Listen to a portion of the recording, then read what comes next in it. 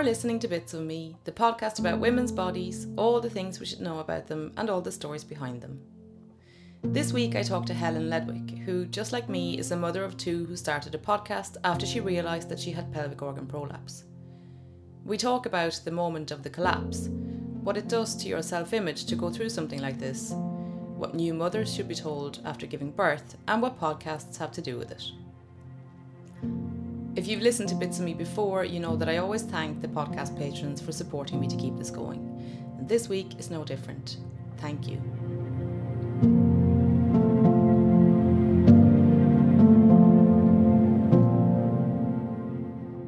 So do you want to start by telling me when it all happened that day when you kind of discovered that, something's wrong? The moment, yeah. The prolapse moment when I found out for the first time in my life that a prolapse was actually a thing. So it was about, it was a couple of weeks after I'd had my younger child. And it was a really, a lot of people will relate to this, but it was a really difficult time anyway. Both my children had tongue ties, so breastfeeding was really difficult, but I was determined that with my second child in particular that I would make that work. So there was a lot going on with that. I'd had a difficult birth and I'd had a 3rd-degree tear. So there was a lot of damage. Although one of the things I believe now is that I really didn't understand that level of damage. I didn't realise how severe that was. I think I still thought at that point, I've had a vaginal birth, I've had a tear, that's quite normal. Yeah. Get on with things. So I was struggling in that department anyway, just sort of very swollen and couldn't sit down. So I was knackered. No one was sleeping. Like I had those children that didn't sleep. But anyway, at 2 weeks old, who's sleeping anyway? So no one's sleeping. I'm not feeling very well. It's like life is quite hard. And so there were two things that happened on this one particular day, because I remember the actual day that it happened. And the first one was that I remember sitting on the sofa and reaching out to lift up my 2-year-old, as she was then, and to bring her onto my knee. And I did feel at the time that was a bit of a strain. Perhaps I shouldn't have done that. Something didn't feel quite right. And then a little bit later that day, I went for a poo and I strained doing that, because you're in that situation, aren't you, where the baby's crying and calling for food and you just want to get back to the kids and sort them out. So I probably hurried myself through that and I strained on the loo. And I don't know if those two things were what gave me the prolapse, if they contributed, to what extent they contributed, but I feel like that was like the last straw. So shortly after that, I just felt a bulge in my vagina, which I describe now like a feeling of losing a tampon, maybe, when it's just not sitting right and you're kind of getting that awkward feeling. So I knew something wasn't right. And so I went upstairs and got a handheld mirror and had a look. And it was the first time I'd had a look since I'd had my son. And it was the first time I'd had a look probably in my whole life, because I don't know why. We just don't do that enough, do we? So I could see, I don't know how graphic we want to be. I could see that where there should be a hole, there was a bulge. There was a fleshy bulge. So I was Googling those kind of words and looking at all the pictures, and eventually realised that this was probably this thing called a prolapse. And then you start reading what is pelvic organ prolapse, and you understand that your internal organs are falling out of place. And I'm sure you can relate to that moment of just being like, in fact, the hairs on the back of my neck are standing up now just thinking about it, because it's just like, that feels catastrophic. And like, if I stand up, is that game over? Like, where are we at? So I had like a brief panic and should I call an ambulance at this point? But I didn't. What I did was I texted my midwife. I was still under the care of the midwife at that point. Oh, yeah. And so that was reassuring to a point, and I was able to make a GP appointment and, begin that journey of trying to understand what was happening and trying to get some treatment. But yeah, I guess the initial feelings were just a bit gutted, really. Just like, what is this thing? and how can I fix it? That's all you want. How can I fix it? How can I get back to normal, isn't it? And what were your symptoms then, other than what happened that day? What was it like in the coming weeks? So after that, I mean, it's a little bit hard for me to know what was damage from the birth, from the tear, and what was the prolapse. It was all mixed into one. But it was mostly just this feeling of kind of like I was sitting on a doorknob is how I felt every time I sit down. I mean, I couldn't sit down without a pillow anyway. Yeah. Because of the tear, and then the prolapse on top of that. I didn't and still don't have urinary incontinence to speak of. Toileting is not quite the same. I still have, some issue like constipation type issues, but totally manageable. And sometimes I get some lower backache and things like that. But my day-to-day symptoms are not, like, for some people they can be completely, what's the word I'm looking for? Debilitating. And my day-to-day symptoms are not debilitating in that way. No. And I'm 6 years, just 6 years on now, and it's still just the bulge is the thing. And a lot of the time now, I don't feel it all the time. I don't think about it all the time. But certainly that has improved over that time. So when you think back to your pregnancies and births, now knowing what you know now, do you kind of think, oh, that's why it happened? Or can you kind of rationalize it in your head and think that's probably what went wrong, or this is where I am? You spend a lot of time doing this, don't you? The what ifs, yeah. Right? I think where I'm at with it is, so to give you an idea, the kind of what ifs that have gone through my mind over the years are, and especially when it first happened. So it happened after I had a VBAC. So I'd had a cesarean with my eldest because she was breech, and I had not laboured at all. And then, so my first labour was with my second child. So I had a VBAC, which I really wanted. I really fought for that because I thought that was for the best. It was a difficult labour. I had a lot of backache. I was sick a lot. It was very long. They broke my waters late on to put a monitor on my son's head, and then there was an episiotomy, and then there was a tear, and I kind of would take it back to every single one of those things, and I didn't do my pelvic floor exercises. No, I didn't. I was feeling like I've got one child already. I've pretty much got this motherhood thing nailed. I think I know where I'm at with it all. Obviously I didn't. And actually, if the other thing that I actually think is probably more of an issue was the fact that I probably wasn't taking as good a care of myself after this tear.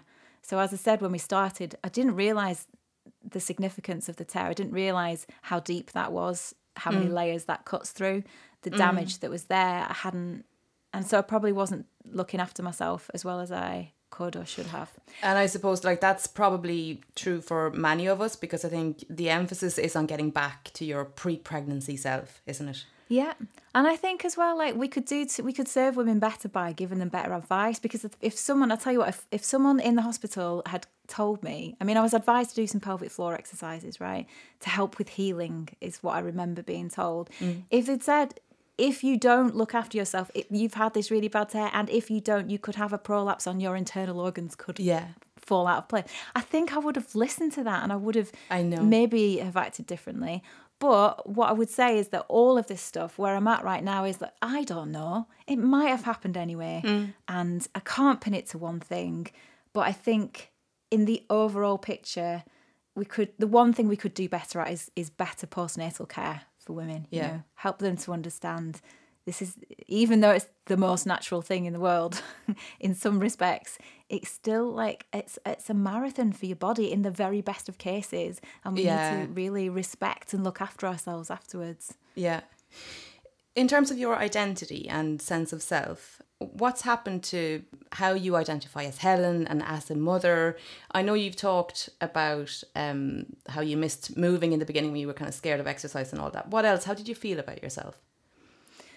Oh, that to me has probably been the bigger part of it. You know, I said that my symptoms, I don't find them to be debilitating as such, but it was the mental stuff around that. So not only are you a new mum and your body's completely different and you're looking after small children and you're exhausted and you don't feel like yourself hormonally or in any way in shape or form, but then you add this layer of damage to it, which is associated with this part of your body that, you know, we as a society still view as shameful and icky and embarrassing and taboo.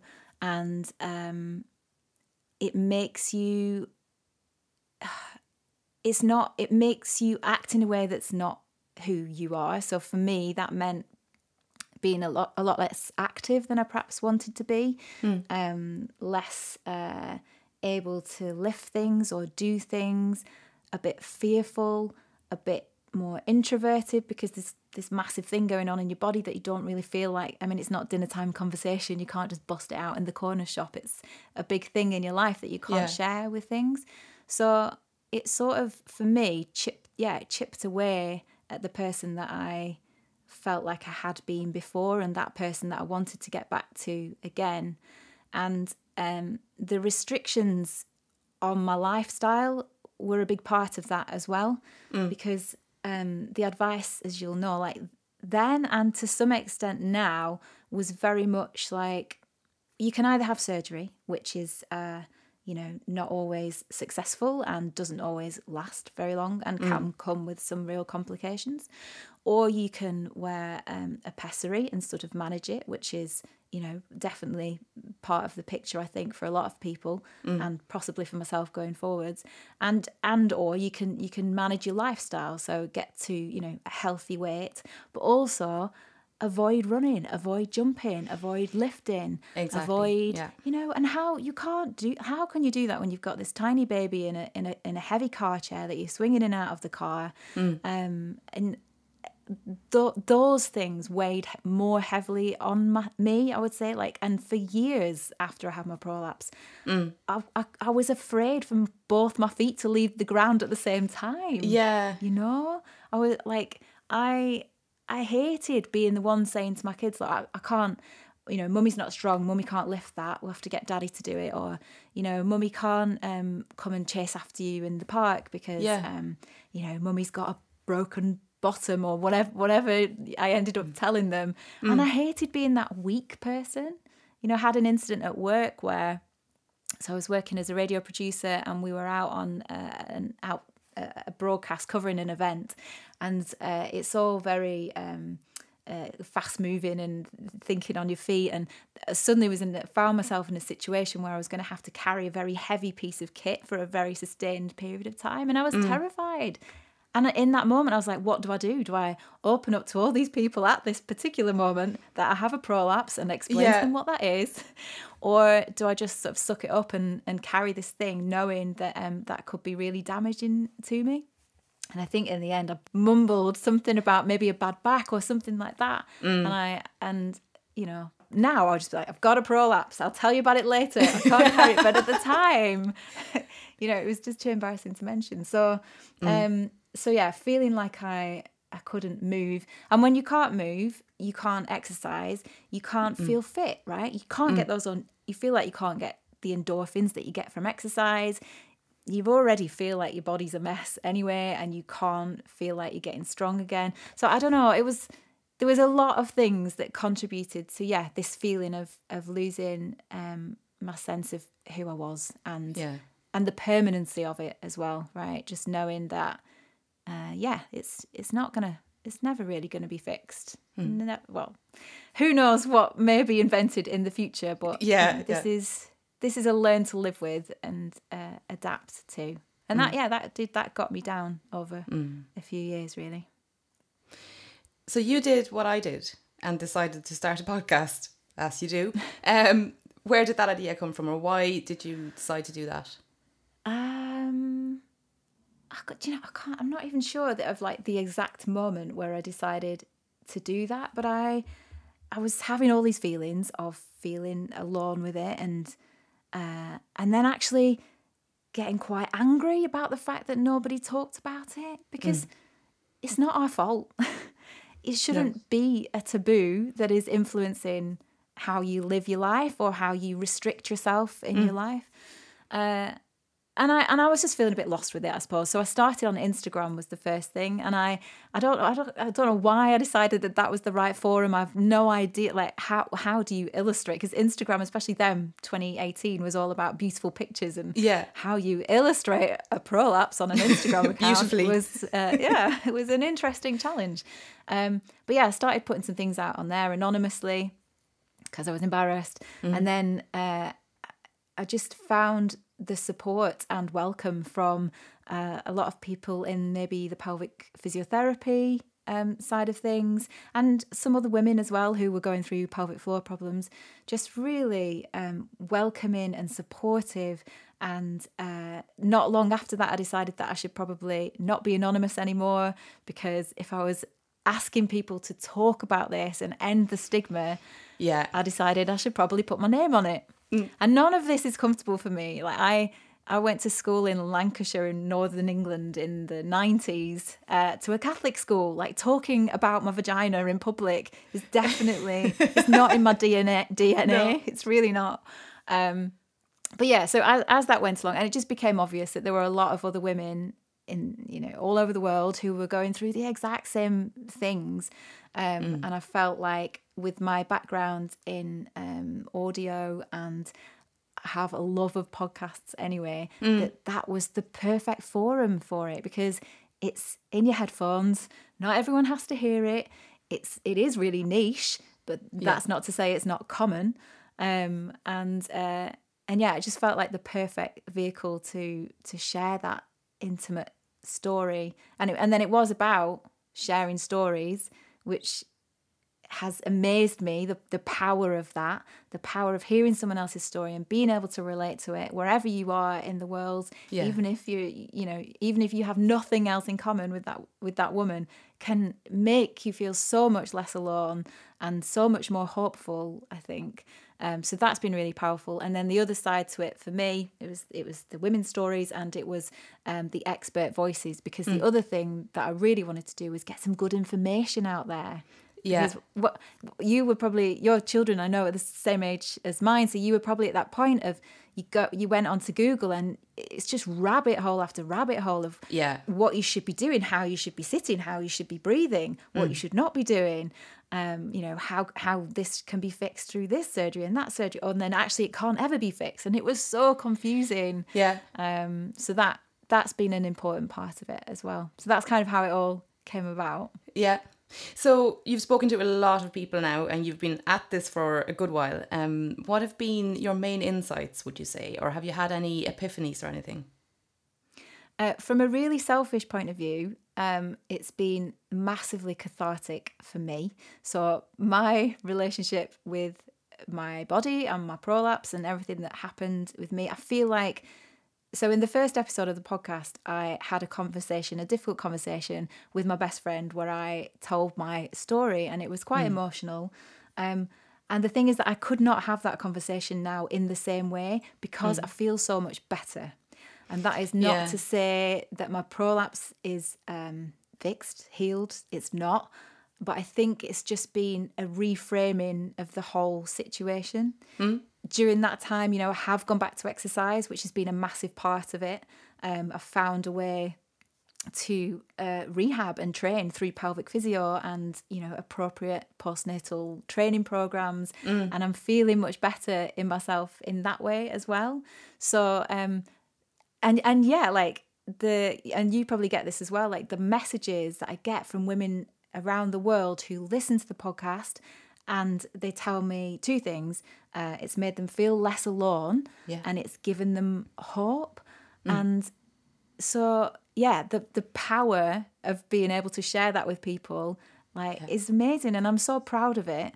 And I think where I'm heading with it all is just this realization that these problems, that I talk about and you talk about, for me, it's prolapse and pelvic pain and incontinence and pelvic floor problems often after babies. It's all part of this wider issue, I think, in health at the moment, and the gender gap, and the fact that it was, the healthcare system in certainly in the Western world, was invented by men for men, and there isn't enough research into conditions that only affect women. And then when there's a gap in the medical knowledge, we're sort of sent away to, well, what do you expect? You've just had a baby, change your lifestyle, stop moving. And I'm starting to, I was angry about the fact we didn't talk about it before, and now I'm moving more into this idea that there's actually a lot that could be done to help women that's not being done. But I think it starts with talking about it. So what could be done then? If you could dream and just design a better system, what would it look like? Oh my goodness. Oh, that's a big question, isn't it?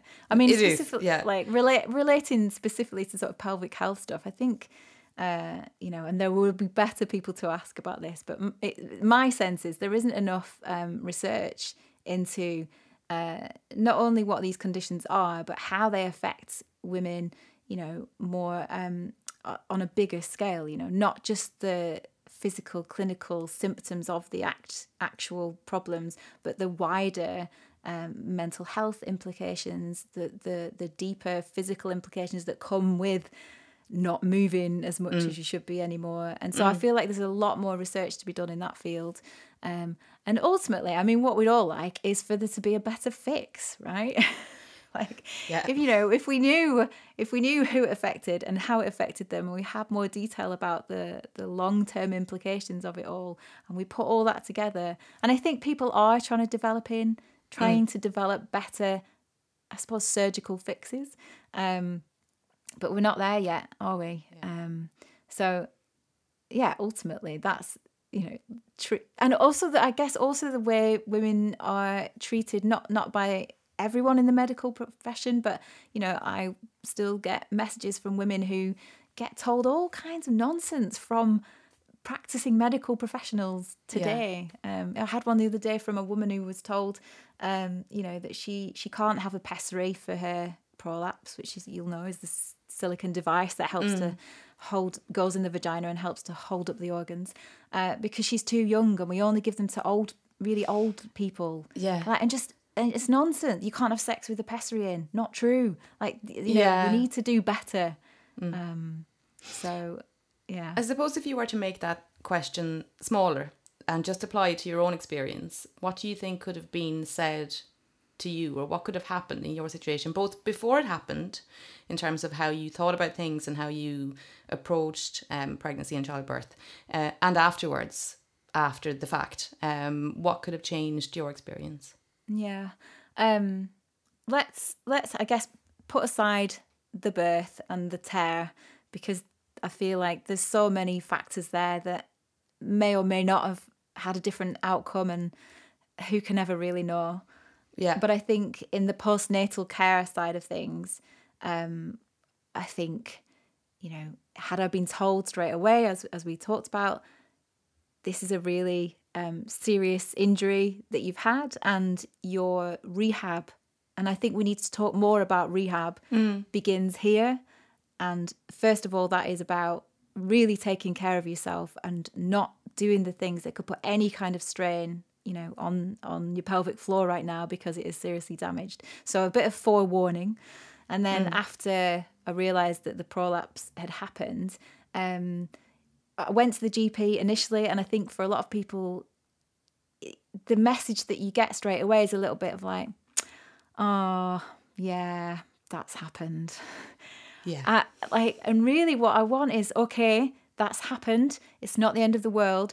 Here's how we can begin to rehab this. Yeah. And this is where I would love for maybe pelvic physiotherapy and the more clinical medical side of things, I'm perhaps not getting my terms quite right, to work together more closely, as I feel like it's a bit of an either or often at the moment. And so I think we can do much more to help women get back to the life that they are comfortable with, and find a safe way to rehab them back to that life through, for me, that's been a lot of pelvic floor work, and then some very steady core work and glutes work to help the other muscles of your body support your pelvic floor and all those kind of things. And I just feel like at the moment there's too much of just, oh, well, you've had a baby, what do you expect? Don't do the things that make it worse, off you pop. And, you know, so that, I think just even getting past that would be a massive good start. Do you relate to those? Oh, absolutely. All of it. Yeah. The journey as well of the realization and this idea that there's something out there that is really, really common and I've never heard of it. And the messages when you Google being, oh, okay, that's the end of the world then. Great, no fix, and it's only going to get worse as you get older. And then traveling through that kind of, I suppose I hit the rage level fairly quickly, I think, after Googling a bit. But yeah, it's all very relatable for me. Yeah. And I feel like I am moving in this direction of like, oh, it's about women as we get older and are no longer reproductive beings. Like what happens to us and how visible we are and how people are sidelined and the attitudes that I guess we reflect on ourselves. But I'm not fully formulated all my thoughts around all that kind of stuff right now. Yeah, but I suppose it's that thing you've served your purpose because you've reproduced and you've had the babies. So, you know, and I guess going back, I don't know how many decades or centuries, but you wouldn't live for that much longer after your menopause anyway. So, you know. So you really were past it, literally. Yeah, literally. You know, you're just fading away anyway. Yeah. Collapsing, literally. Yeah. Oh, no, but I think it feels good. And I don't know if it's just because we exist in this world now, but it feels like there is momentum behind it and a sense that women and younger women in particular, I think, are prepared just to talk about it. Because it's just another part of your body, isn't it? And it's and I think... for me, like, actually, I don't know how it was for you, but like getting past that embarrassment and being able to talk about it, even just that is a massive weight lifted. Yeah, it's really empowering, isn't it? Yeah. Why is that? I'm not even sure I understand that. But I think when that secrecy is almost placed on you by society, it's like you're not you don't talk about it because you're not meant to. And you don't for your own sake, but it comes from something external. Whereas when you refuse to not talk about it, you kind of reclaim the power and you can change the narrative, I suppose. Yeah, that's exactly what it is. It feels good. It feels like the right thing to be talking about at the right time, I think. Yeah, and there are so many conversations as well. About related issues, you know, endometriosis is being talked about loads. Absolutely. Periods are being talked about, and the menopause and everything in between. So, it's not just, that's the thing, isn't it? You realise that, you know, it's not just in isolation. You can put parameters around certain aspects of women's health, but ultimately it is, it's you know, the female. What am I trying to say? It's conditions that only affect women. We don't know enough about them, do we? Exactly.